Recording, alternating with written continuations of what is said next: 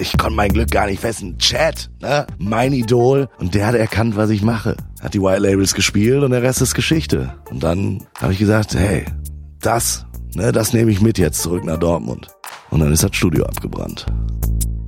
Das ist der Telekom Electronic Beats Podcast. Der Podcast rund um Nachtleben und Clubkultur. Wir sprechen mit DJs, Türstehern, Tänzern, Clubbetreibern und anderen Nachtmenschen. Mein Name ist Gesine Kühne. Und ich bin Jakob Töne. Herzlich willkommen beim Electronic Beats Podcast.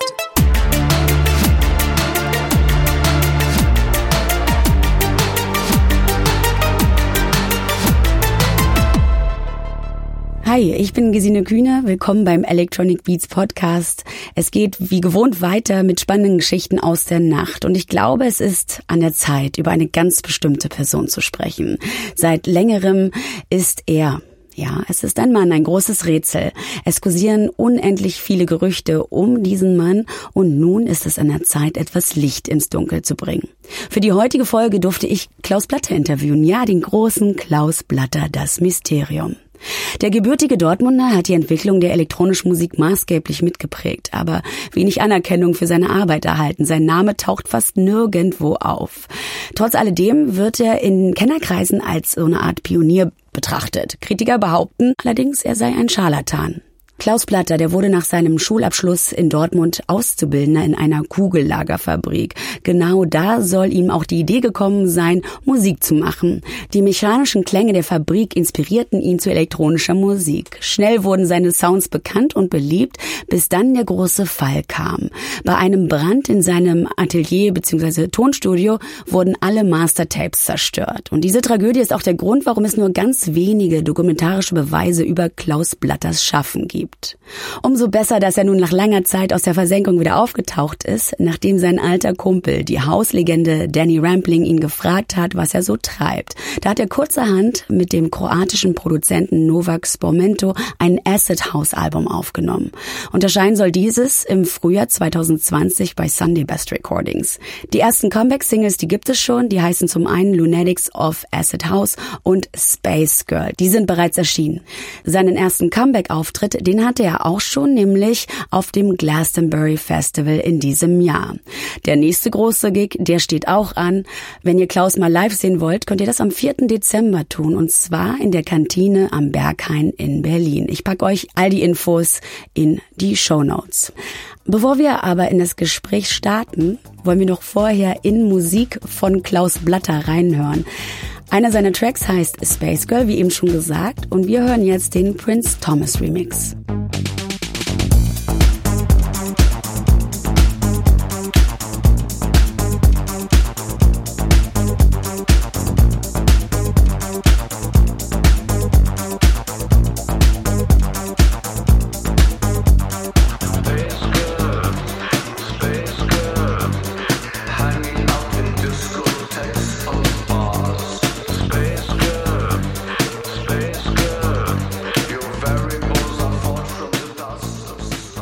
Hallo Klaus Blatter. Ja, hallo Gesine. Lustigerweise über Telefon und andere technische Möglichkeiten zusammengeschaltet, direkt nach Dortmund von Berlin aus. Willkommen im Electronic Beats Podcast. Du bist einfach aus Dortmund nicht weggekommen, deshalb machen wir es einfach so, ne? Ja.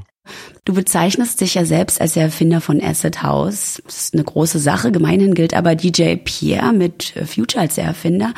Und wenn ich mich recht entsinne, der Inder Charanjit Singh hat schon Anfang der 80er auch ein ganzes Album mit der Roland 303 aufgenommen, was ja im Prinzip so ein Prototyp von Acid war. Jetzt kommst du aber um die Ecke und sagst, hey, ich hab's erfunden. Möchte ich wissen, kannst du das belegen? Müssen wir jetzt die Geschichtsbücher neu schreiben? Ja, hey, du hast recht, stimmt. Wir haben schon viele, die diese Referenz erwiesen. Ne? Ich höre immer wieder Erweisungen mit diesem Tenor. Die kommen immer wieder aus neuen Ecken. Ne? Aber ich möchte auch bescheiden sein. Ne? Das ist nicht meine Aufgabe. Ne? Meine anständige Seele verbietet mir das. Ne? Jetzt diese Lobpreisung dann auch immer jemand selbst zu verbreiten. Das wäre sicherlich angesichts einer gewissen Größe, unzweifelhaft, wäre es gerechtfertigt. Aber im Grunde genommen hat jede musikalische Spielart ja, wie in der Natur, wächst sie aus unterschiedlichen Samen, die zur selben Zeit aufgehen. Ne, was den Acid House dann anbetrifft, so, ne, da spielen ich und meine Dortmunder Kameraden gewiss eine Schlüsselrolle. Ja, das muss man ganz klar sagen. Aber der Acid House, der wäre niemals denkbar gewesen, ne, ohne die Kameraden in Chicago, ne, New York, Detroit, ne, London, Manchester. Ne, die haben auch ihre Rolle mit Bravour gespielt. Du gibst den anderen quasi auch so mit Dank in Richtung Acid House, aber kannst du für dich beweisen, dass du den erfunden hast? Das hast du immer noch nicht gesagt. Gar kein Problem. Ich besitze ja noch die ganzen, die Testpressung und White Labels von damals. Die belegen ja alles. Ganz ehrlich, da muss ich nicht wie ein Peter Falk hier, Inspector Columbo im verknitterten Trenchcoat sein, um das hier jetzt klarzustellen. Ich bin Klaus, gelb-schwarz. Ich habe mir lange abgewöhnt, da jetzt jeden zu verbessern oder zu korrigieren. Und für mich sind die Menschen dann unwissend, uninformiert. Die dürfen ruhig denken, was sie wollen. Das Demokratie, Stichwort. Aber Leuten wie mir fällt dann natürlich auch schon die Rolle zu, diesen Unwissenden, Ungläubigen, die begegne ich dann auf meine ganz eigene Weise.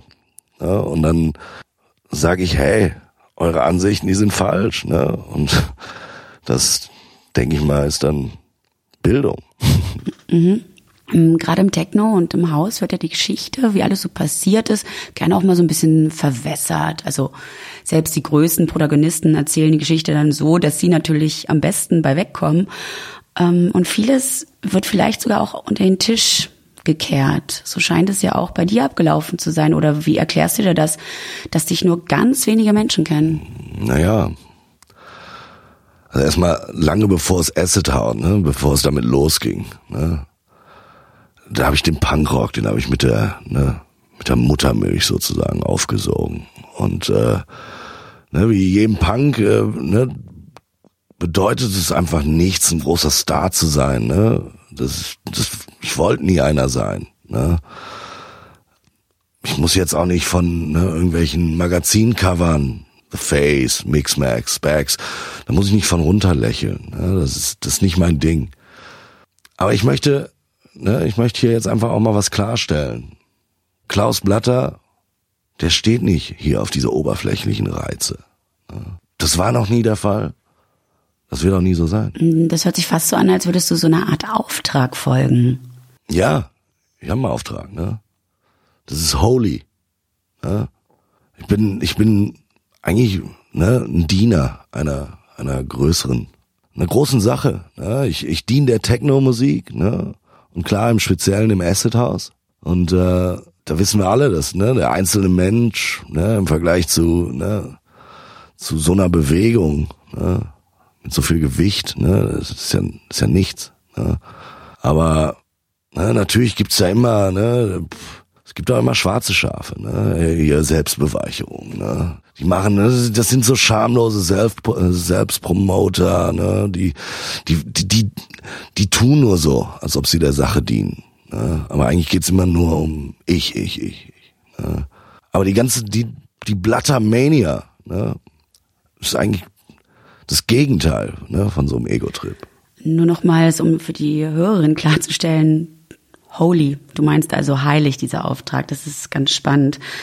In Dokus taucht Acid House zwar auf, aber dein Name nirgendwo.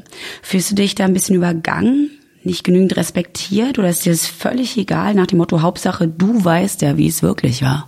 Das ist eine gute Frage. Das trifft den Kern. Das ist der Kern, also das Wesen des Menschen und warum wir auf diesem Planeten sind. Ganz ehrlich. Auf der einen Seite kümmert es mich gar nicht, das ist mir Schnuppe. Ich lach doch nur in die Gesichter, von denen, die mich irgendwie übergehen oder klein zu reden versuchen. Du hast ja einerseits gesagt, dann musst du ja vielleicht auch noch so ein andererseits haben. Wie lautet das andererseits? Ja, was soll ich sagen? Klaus Blatter ist auch nur ein Mensch, Und ne, da geht's jedem Menschen so, ne, wenn man von so selbsternannten Journalisten gemobbt wird, ne, dann das hinterlässt Spuren, ne. Da möchte ich behaupten, niemand wird gerne von der Gesellschaft geschnitten, ne? Und niemand lässt sich auch für dumm verkaufen. Damit musst du umgehen können, ne? Abgelehnt, gedemütigt, insbesondere, ne, mit so einer Lebensleistung. Ja, das muss man lernen. Ne? Aber dass jetzt ein Klaus Blatter nur deswegen mit so Gedankenspiel, diese ignoranten Neider, ne, jetzt für eine Treibjagd freizugeben, ne? Und wie das Vieh in Gatter zu treiben, ne, soll ich sie dann anschließen, ne, ohne Reue exekutieren? Shoot 'em? Nee, ja, vielleicht. Ne, unter bestimmten Umständen, aber ich sag dir, eigentlich bin ich tiefenentspannt. Ne? Ich lasse die Dinge geschehen. Merkt man die Tiefenentspanntheit. Gut auch, dass du jetzt bei uns beim Electronic Beats Podcast auftauchst, weil dann kann man ja den selbsternannten Journalistinnen zeigen, ne, dass es dich gibt und die Geschichte zum Acid House mal richtig aufklären. Aber lass uns doch von vorne anfangen. Du kommst ja aus Dortmund und scheinst ja ein großer Fan des BVB zu sein. Yeah. Fußball und Acid House. Ja. Gibt es da überhaupt Gemeinsamkeiten, die du hier so benennen könntest? Die meisten Dortmund-Spieler haben ja eher so einen 0815 Musikgeschmack. Also ich erinnere mich gerne an Matthias Sammer, so ein bekannter Pöbelfußballer aus alten Zeiten. Der stand ja ganz toll auf Schlager. Ich muss mal ganz klar sagen, ne, die gelbe Wand, ne, die Südtribüne beim BVB, ne, das war mein erster Dancefloor. Ne. Ich trage schwarz-gelb, ne, und die trage ich auch, bis ich ins Grab gehe. Ne? Bin ja kein Fähnlein im Wind, ne? Das jetzt hier sich immer am Wind richtet. Aber wie wir damals, ne, in der gelben Wand, wie wir da gefeiert und gesungen haben, ne, aber auch gelitten, aber auch, wir haben auch gesiegt, ne, bei den großen Spielen, das hat mich beeinflusst, ne? Und ganz ehrlich, was der Matthias, ne, der Sammer, was der für Musik hört, das interessiert uns nicht, ne? Die Rollen die waren ganz klar, ja. Beim BVB, der muss siegen, ne? Und abends kannst du bei Klaus Blatter, da kannst du dir die Lichter ausblasen, ne? Jedes Wochenende war das gleiche Ritual, klare Rollenverteilung. Aber gab es damals was wie eine echte Acid House Szene in Dortmund oder standest du da allein auf weiter Flur?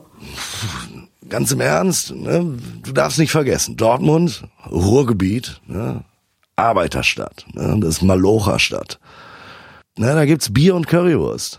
Ne? Und dann stand ich da und dann habe ich mich gesehen, habe ich meine Vorbestimmung gesehen und habe gesagt, no fucking way. Ne?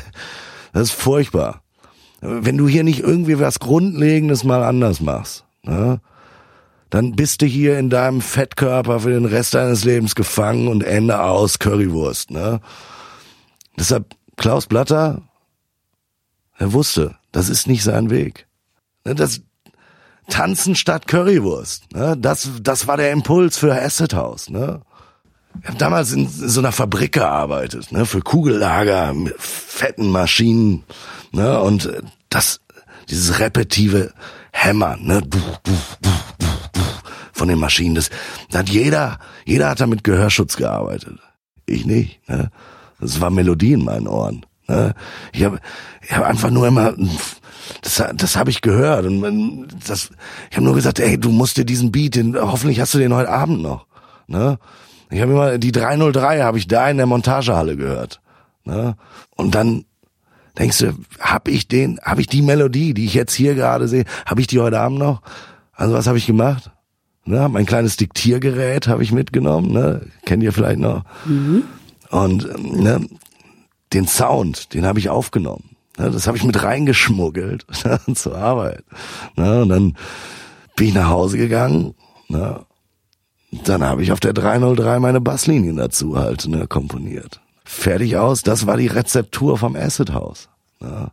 Und deshalb Ende der 80er. Ne? war die Szene ja noch ganz klein. Ne? Verständlich. Ich meine, ich hatte den Acid House ja noch gar nicht erfunden. Wie soll es da eine Szene geben? Ja. Aber zur ersten Stunde, da war Sven. Der war ja damals er war aus Schweden, über Hamburg, dann war er nach Dortmund gekommen. Und ist dann auch schnell mein Manager geworden. Und da darf natürlich jetzt auch Clara, die dürfen wir nicht vergessen. Die liebe Clara, die ist ja damals im See ertrunken. Aber entscheidend war unsere Crew, die Jungs aus Essen, Gelsenkirchen, Münster, wir haben unsere Crew mit den Jungs, wir haben uns vergrößert, und dann 89, da ging das los, mit den, ich möchte sagen, heute legendären, Technosphären-Nächten, Unser Motto: raus aus den Zechen, rein in die Technosphäre. Du erwähntest, dass die Originalcrew Ende der 80er Jahre ja auch aus Gelsenkirchen bestand. Aber wie geht es zusammen? Denn wenn ich richtig informiert bin, Gelsenkirchen, Schalke 04, Dortmund, BVB. Also wenn wir mal kurz bei den Fußballbildern bleiben. Ich sehe, du weißt, worum es geht. Gut vorbereitet. Ich meine, damals die Gelsenkirchener, ganz klar, die mussten Treue schwur auf den BVB. Sonst kam's nicht rein. Also da ziehe ich auch eine Grenze. Das sage ich heute genauso wie damals. Fuck Schalke 04, Schlacke, Herne. Das ist das Nichts. Das ist weniger als eine Nothing. Das ist das Nothing vom Nothing. Okay, dann lassen wir das mal mit den Fußballbildern. Welche Künstler haben dich denn damals am meisten beeinflusst? Ja, Faust, Neu, Ashra Temple, Kraftwerk, Tangerine Dream. Das waren die größten Einflüsse von einem Klaus Blatter. Ja, das sind ja auch nicht gerade kleine Namen, die du da gerade aufgezählt hast. Wie hast du anschließend die 90er Jahre so erlebt? Also hat es dich nach dem Mauerfall nicht wie alle anderen nach Berlin gezogen? Da war doch die Techno-Szene viel größer als in Dortmund zum Beispiel. Alle anderen auch. Berlin, da sind ja echt nur die Loser hingegangen. Bin dann, so in den 90ern, habe ich gesagt, komm, gehst mal raus aus Deutschland, und dann bin ich nach London, Manchester, und unsere Insel, Ibiza, bin ich hin. Und natürlich, da ist auch ein Klaus Blatter, da bin ich, bin ich jetzt auch nicht vor den göttlichen Schicksalsschlägen bin ich gefeilt. Vielleicht habe ich da auch mal zu viele Drogen genommen. Mit Sven, den Manager habe ich ja. Aber je mehr Drogen du dann, je mehr wir unser Zeug reingepfiffen haben, desto mehr haben mich die Leute auch geliebt. Das war Hammer. Aber das kann ich jetzt nicht gerade unbedingt von meinem persönlichen Umfeld behaupten. Da gab's nur Streit. Das habe mich damals in die Sängerin meiner Band, Android Symphony, habe mich verliebt. Aber die hat meine Liebe auch nicht erwidert. Hatte ich mich wohl ein bisschen verrannt, aber das kennt man natürlich nicht, so dieses Gefühl des Abgewiesenwerdens, ich meine, wo kennst du sonst, von Schalke-Fans oder so vielleicht, aber damit musst du auch erstmal umgehen, und dann bin ich so in so eine emotionale Lähmung, Lethargie, bin ich verfallen, habe ich die Band auch wieder verlassen, und Claras Tod hat mich schon schwer getroffen.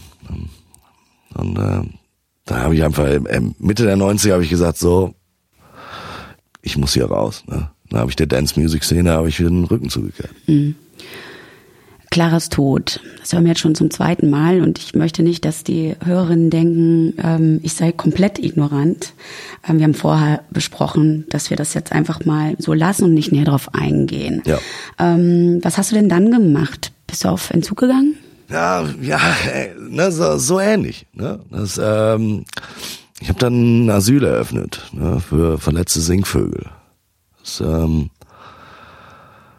Ich weiß noch ganz genau, ne, das war so ein kühler, sonniger, so ein wunderschöner Oktobermorgen. Ne, ich war am Rhein, ne, und dann sehe ich so eine weiße Taube, ne, die sehe ich vor mir liegen, halb verblutet, ne, die Kehle aufgerissen, ne, das weiße Federkleid, rot, Blut, ne, das war furchtbarer Anblick, ne, und dann habe ich, in dem Moment habe ich zum Himmel geschaut und habe gesagt, so,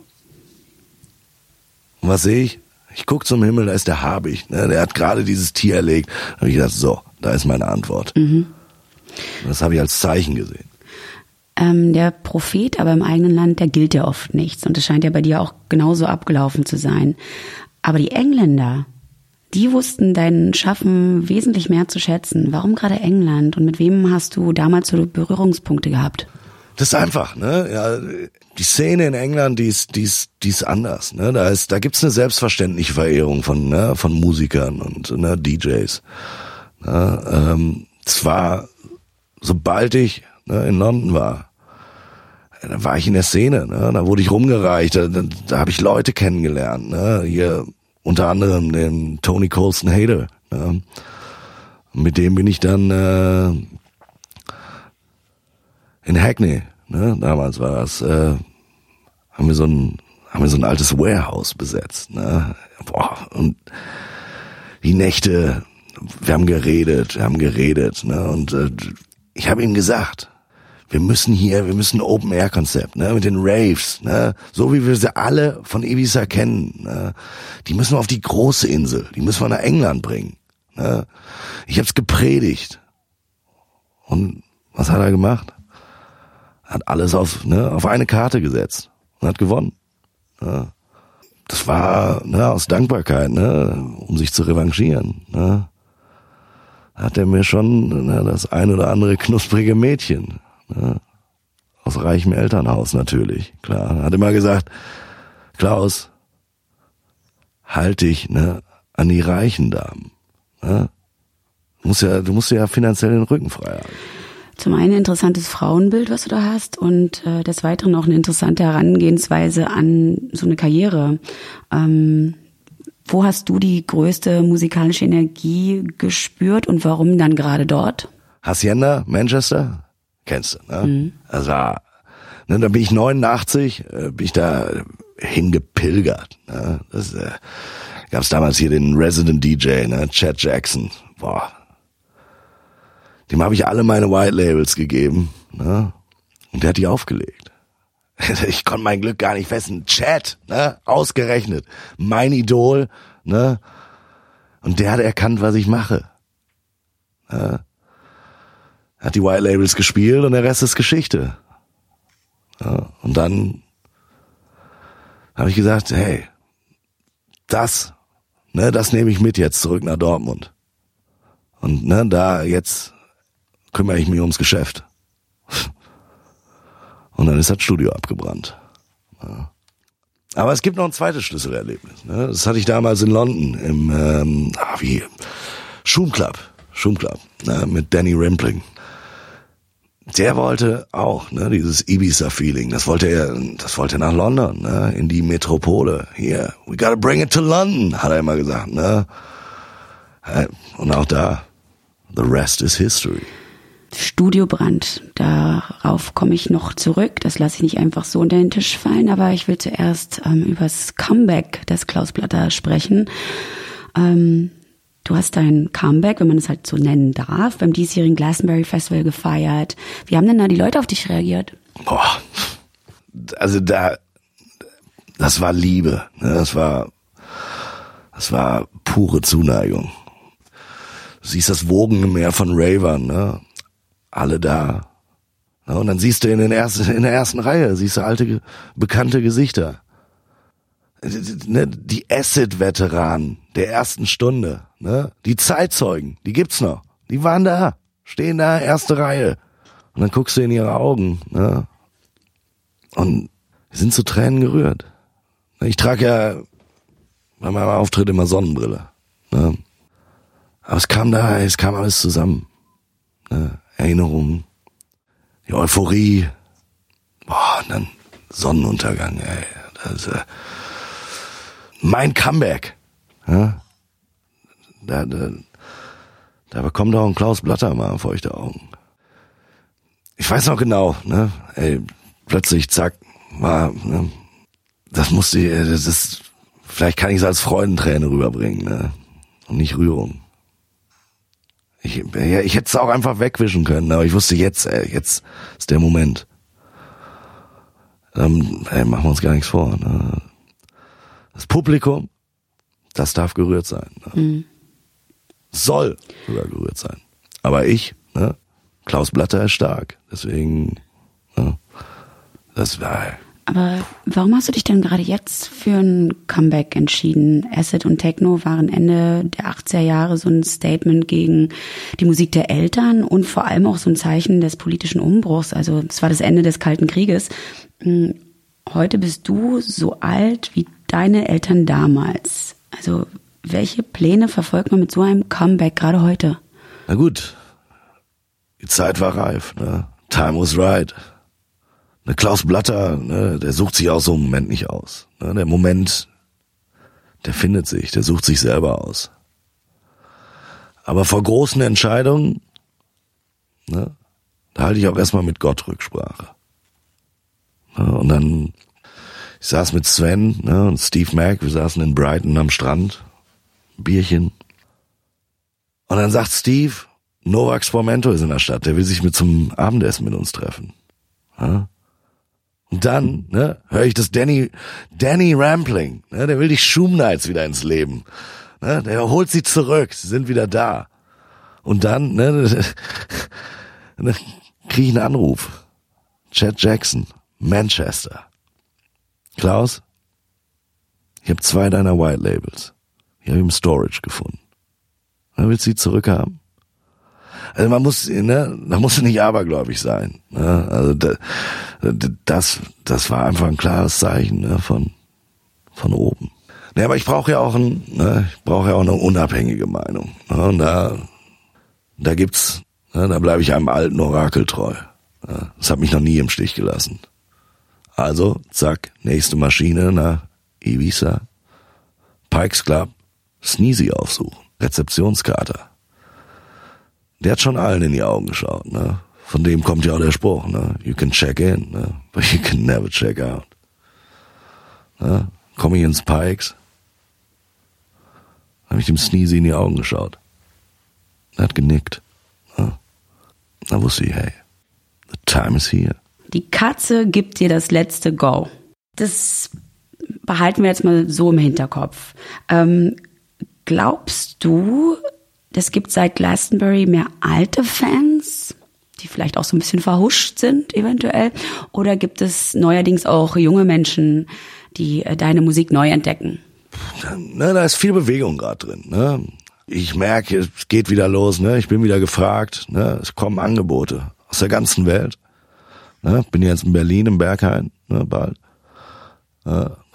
Aber klar, es gibt auch so ein komisches Altersgefälle im Club. Ne? Entweder ganz jung oder sehr alt. Also interessiert mich nicht. Ne? Ich will die goldene Generation, ne? So 30, 40. Ne? Das sind die wahren Konnoisseure. Ne? Die wissen halt auch, die Musik von mir zu schätzen. Genügend andere Menschen würden genau nach diesen Parametern ihre Social-Media-Posts sehr strategisch promoten. Dich scheint das aber alles nicht zu interessieren. Warum verweigerst du dich so den Gesetzmäßigkeiten des Internets oder auch den sozialen Medien?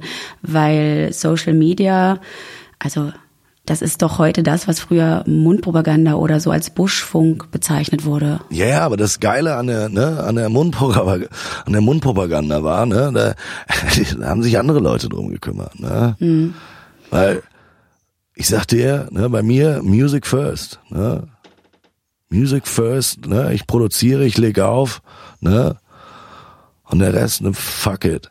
Ne, das hat sich halt so ergeben. Ne? Da brauchst du keine Werbung, ne? Promotion, das habe ich ja nie gemacht. Ne? Aus Prinzip, ne? Das ist nicht mein Ding. Bei mir ist halt Music. Ne? Ich brauche die Beats. Und ja, dann gut, ne? Social Media, ne? Der Sven, der sagt auch immer, Klaus, neues Zeitalter, ne? Du musst dich den digitalen Medien öffnen. Okay, ja. Wenn Sven das sagt, ne? Bin ich dabei. Ja, also wo Sven recht hat, hat er recht, ne? Wir waren ja aktuell beim Glastonbury Festival, wo du deinen Comeback gefeiert hast, quasi im Hier und Jetzt. Aber jetzt möchte ich doch so eine kleine Zeitreise antreten, von dir mitgenommen werden, vor allem zu deinem ersten Gig. Wie war damals das Setting und die Stimmung? Ja, die goldenen Zeiten, ne? Der Anfang. Das war die erste Technosphere-Nacht. Das war damals in Dortmund Nordstadt. Ne, so eine alte Lagerhalle. Es war die 80s, ne, Arbeiterviertel. Da war alles, da hast du den Untergang, den hast du gespürt. Ne? Den Untergang der Stadt, das war, da war nichts. Ne? Wir haben den Nachtwächter, den haben wir bestochen. Ne? Also hast du ihm mal so eine Ecstasy-Pille gegeben und los geht's. Ne? Okay. Acid wäre ohne Ecstasy auch vermutlich niemals so groß geworden. Und Teile haben damals einfach dazugehört. Also, und die Musik ja auch verstärkt, wenn man dann drauf war. Wie stehst du so zu Drogen? Und sollte nicht die Musik alleine ausreichen, um die Leute so in so eine Art Rauschzustand zu versetzen? Nee. Das siehst du falsch. Ne? Musik und Drogen, ne? Da ist Musik irrelevant. Ne? Das ist einfach, klar, Musik, die kann die Wirkung verstärken, ne? Aber eigentlich sind die Drogen das Wichtige, ne? Das ist ja, was dich, wow. Das ist lustig, wir haben da, glaube ich, so eine umgedrehte Herangehensweise. Meine Droge heißt Musik, ne? Aber das kann ja jeder sehen, wie er möchte. Die Formel für Acid House existiert ja seit den 80ern, also Ende der 80er. Hat sich deiner Meinung nach seitdem in der Zwischenzeit musikalisch noch irgendwas Bahnbrechendes getan? Nee. Das ist ja, deswegen bin ich ja zurück, ne? Das ist ja nothing, ne? Das ist ja in den ganzen Jahren, ne? Hat sich nichts getan und ich habe drüber nachgedacht, ne? Ey, wie kann, wo Acid House, wo geht's hin, ne? Was kann man machen? Ne? Und dann eines Nachts, ne?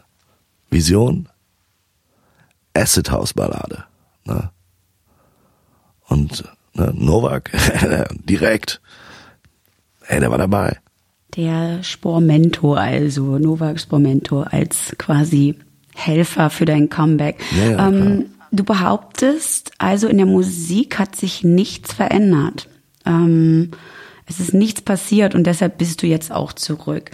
Aber im Clubgeschehen müssen doch Veränderungen in den letzten Jahren stattgefunden haben, oder? Ja klar, ne? Also damals, das war handgemachte Musik, ne? Hier, du hast deinen Koffer geschleppt, ne? Platten, ne? Zack, Leute die Pillen geschmissen und sind ausgerastet, ne? Was willst du da verändern, ne? Never change a fucking winning team, ne? Und eigentlich hätte es so weitergehen können, ne? Mit Acid House. Jetzt bin ich aber wieder da, ne? Aber das sind auch für mich keine DJs, ne, was ich heute, die kommen mit ihren Apple-Laptops, ne, und so, Plastik-Mischpult, ne, und an die guten Pioneer-Mischpulte, ne, stöpseln sich dran, ne, als wollen sie dazugehören. Die haben doch nichts im Club zu suchen, Ne? Also ganz im Ernst, übernehmen die jetzt die Kanzeln? Naja, also man merkt schon, dass du lange nicht mehr im Club unterwegs warst, denn inzwischen wurden ja so die guten alten Pioneer-Mischpulte meist von Allen und Heath-Mischpulten abgelöst, also nur mal so als kleine Klugscheißerei am Rande. Du bist ganz schön wütend. Sind deine Schicksalsschläge dafür verantwortlich, dass du generell so wütend geworden bist? Ich habe mehr Katastrophen in den letzten 30 Jahren erlebt als andere Leute in ihrem ganzen Leben. Ey. Das kann ich dir sagen. Kannst du mir vielleicht von dem Feuer in deinem Studio erzählen? All deine Musik wurde zerstört, eine jahrelange Arbeit war über Nacht verpufft. Was hast du da empfunden, als du dein ganzes musikalisches Schaffen hast in Flammen aufgehen sehen? Ja, da bist du down, ne? Da bist schockiert, da weißt du, die ganze Legitimation, ne? Alles in Rauch, up in smoke, ne? Aber dann war ich auch irgendwie fasziniert, ne, vom Feuer und dem Sound und das Knistern, ne. Irgendwie war der Großbrand auch geil. Ey, der hat ja nicht nur ein Studio gebrannt, ne, sondern nebenan die Behindertenwerkstatt, ne, und dahinter, ne, so ein Altpapierlager und dann auch so Küchengastronomie, ne, die hatten so einen Laden hinten auf der Ecke, ne. Ey, das hat gestunken. Ja, und in dem Moment schoss es mir in den Kopf. Ne? Weißt du, wer der Einzige ist, der noch White Labels von dir hat? Chad Jackson. Ne? Und da war klar, ne, ich muss jetzt in Zukunft, ne, da muss ich die Belegkopien halt ein bisschen spreaden. Ne? Ey, dann hast du auch mal ein Backup von der Arbeit. Ne? Stehst da, Blaulicht, ne, Sirenen, Feuerwehr, Polizei, alles, ne? Und dann muss ich an Sven denken, ne? Ich meine, es war ja auch schon irgendwie sein Fehler, ne? Missgeschick, aber ne, der Brand, frage mich auch, wie er aus der Nummer wieder rauskommt. Ne, ich stand da und hab gesagt, okay, ne, here, now, fuck history, ne? Gehst nach vorne, ne? Das ist ein Wink des Schicksals. Ne? Nur Loser denken an die Vergangenheit. Du musst jetzt nach vorne gehen, bin nach vorne gegangen, ne? Und jetzt, ne? Ich spreng die Ketten jetzt, ne? Ich mach das nochmal und dann lässt du den Rest hinter dir. Aber dann sitzt du hier jetzt, ne? Sitzen wir im Gespräch und dann kommt das schon alles wieder hoch. Es gab ja aber noch eine Geschichte, die ich fast noch krasser finde. Du wurdest in den 90ern für tot erklärt. Selbst deine Mutter hat das damals geglaubt. Wie konnte es überhaupt so weit kommen? In der Acid-Welt bist du tot, ne? If you don't fucking dance, you're dead. Ja, und dann, ich hatte mich zurückgezogen, ne? Und dann, ich war ja in dem Singvögel-Asyl und habe echt mit niemandem mehr kommuniziert. Nur mit den Tieren.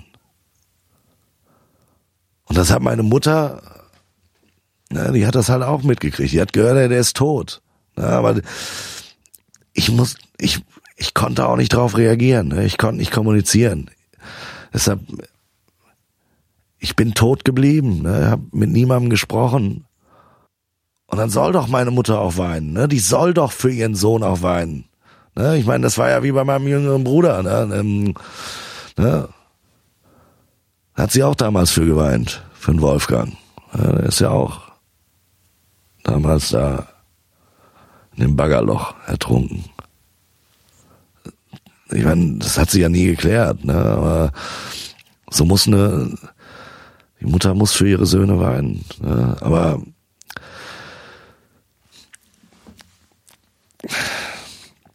lass uns über was anderes sprechen. Ne? Okay. Du hast viel Leid erlebt, das haben wir jetzt gehört und gehst damit auch wirklich offen um. Wie wichtig ist dir denn generell Authentizität? Darf ich metaphorisch antworten? Du darfst ja alles. Nee, dann würde ich sagen, ne, dass wenn du am Computer mit Sounds arbeitest, ne, die du von anderen Musikern geklaut hast, ne, desto mehr musst du ja auf deine eigene Authentizität achten, ne? Ne, Klaus Blatter, der kann ja auch nur als Vorbild für Generationen anderer Musiker werden. Ne? Der ist, weil er sich selbst gegenüber treu geblieben ist. Ne? Ja. Authentisch. Hast du denn also Vorbilder, wir haben vorhin über so musikalische Einflüsse gesprochen, aber ja, wie sieht es mit so richtig echten Vorbildern, Idolen aus? Shania Twain. Echt cool. Ja, ey, ich bin großer Fan, ne? Der kanadische Don't impress me much. Yeah. Aber ey, weißt du, ne? Shania, die hat ja auch echt Schicksalsschläge in ihrem Leben, ne? Mitgemacht. Ne? Ihre Eltern damals, ne? Ich glaube 87, Autounfall. Ne? Weg. Ne? Und dann auch, ne? Die hatte auch nix. Ne? Hey, dann sind wir aus dem Gleichen, ne? Ich hatte in Dortmund hatten wir auch nichts, ne? Sie genau das Gleiche, nur auf der anderen Seite vom Teich. Ne? Und dann kommt man aus so einer Krise, ne, aus dem Nichts, ne, wie ein Phönix aufzusteigen, ne, und eine der bedeutendsten, erfolgreichsten Sängerinnen Nordamerikas zu werden, ne. Das inspiriert mich, ne. Das hat die alles mit ganz großer Würde, hat die das, ne, schon irgendwie gemeistert. Aber, ne, und das, so wie ich, ne. Gucken wir mal so auf junge, neue, aufstrebende Künstler. Wenn da so einer versucht, seine Karriere aufzubauen, würdest du empfehlen, um die Karriere herum eine Kunstfigur zu erschaffen, oder soll der junge Künstler, die junge Künstlerin ganz bei sich bleiben und das dann eher so in die Auftritte einfließen lassen? Be yourself, ne? Nothing else counts, ne?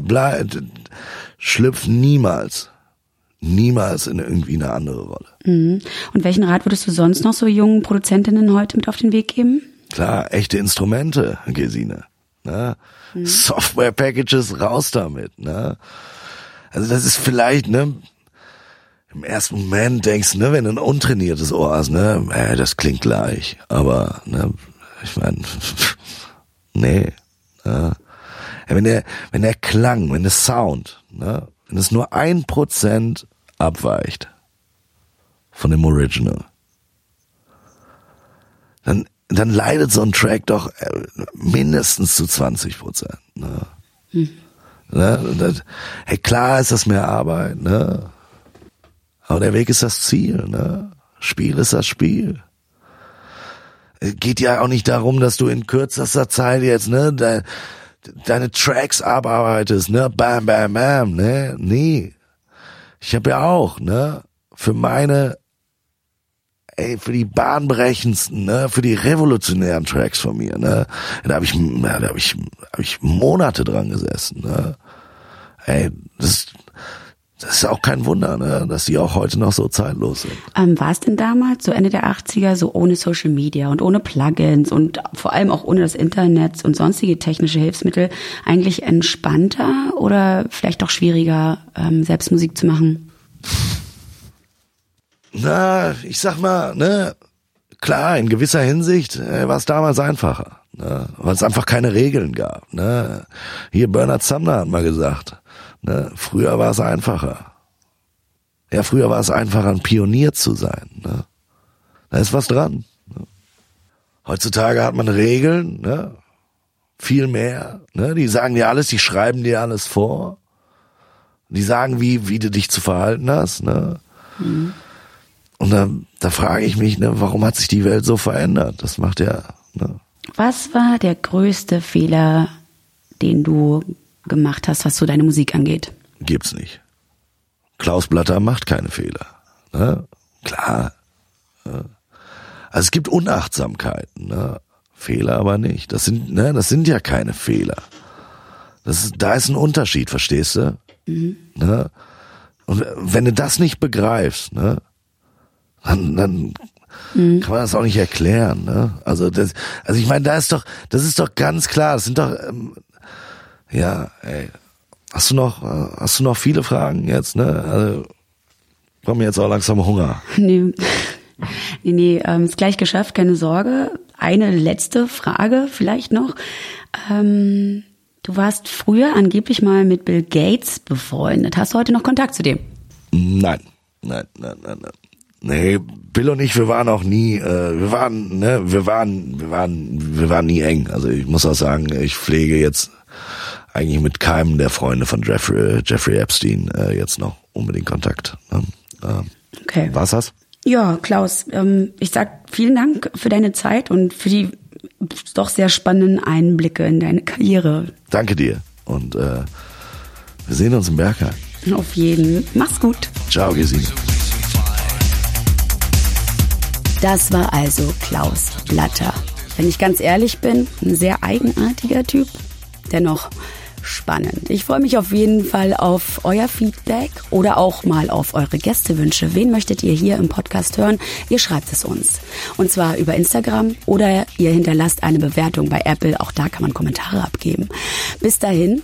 Und falls wir uns nicht hören, sehen wir uns im Club. Aber bevor ich wirklich Tschüss sage, als Abschluss gibt es noch einen Track bzw. einen Ausschnitt aus dem Track Lower, nämlich Lunatics of Acid House von Klaus Blatter.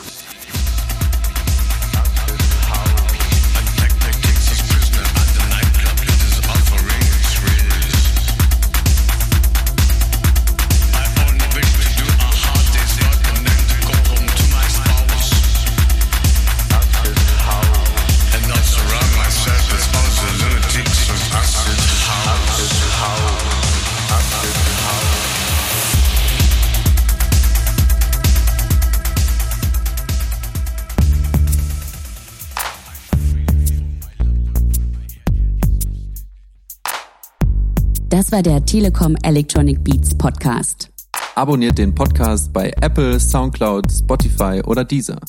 Wir sehen uns im Club. Bis dann.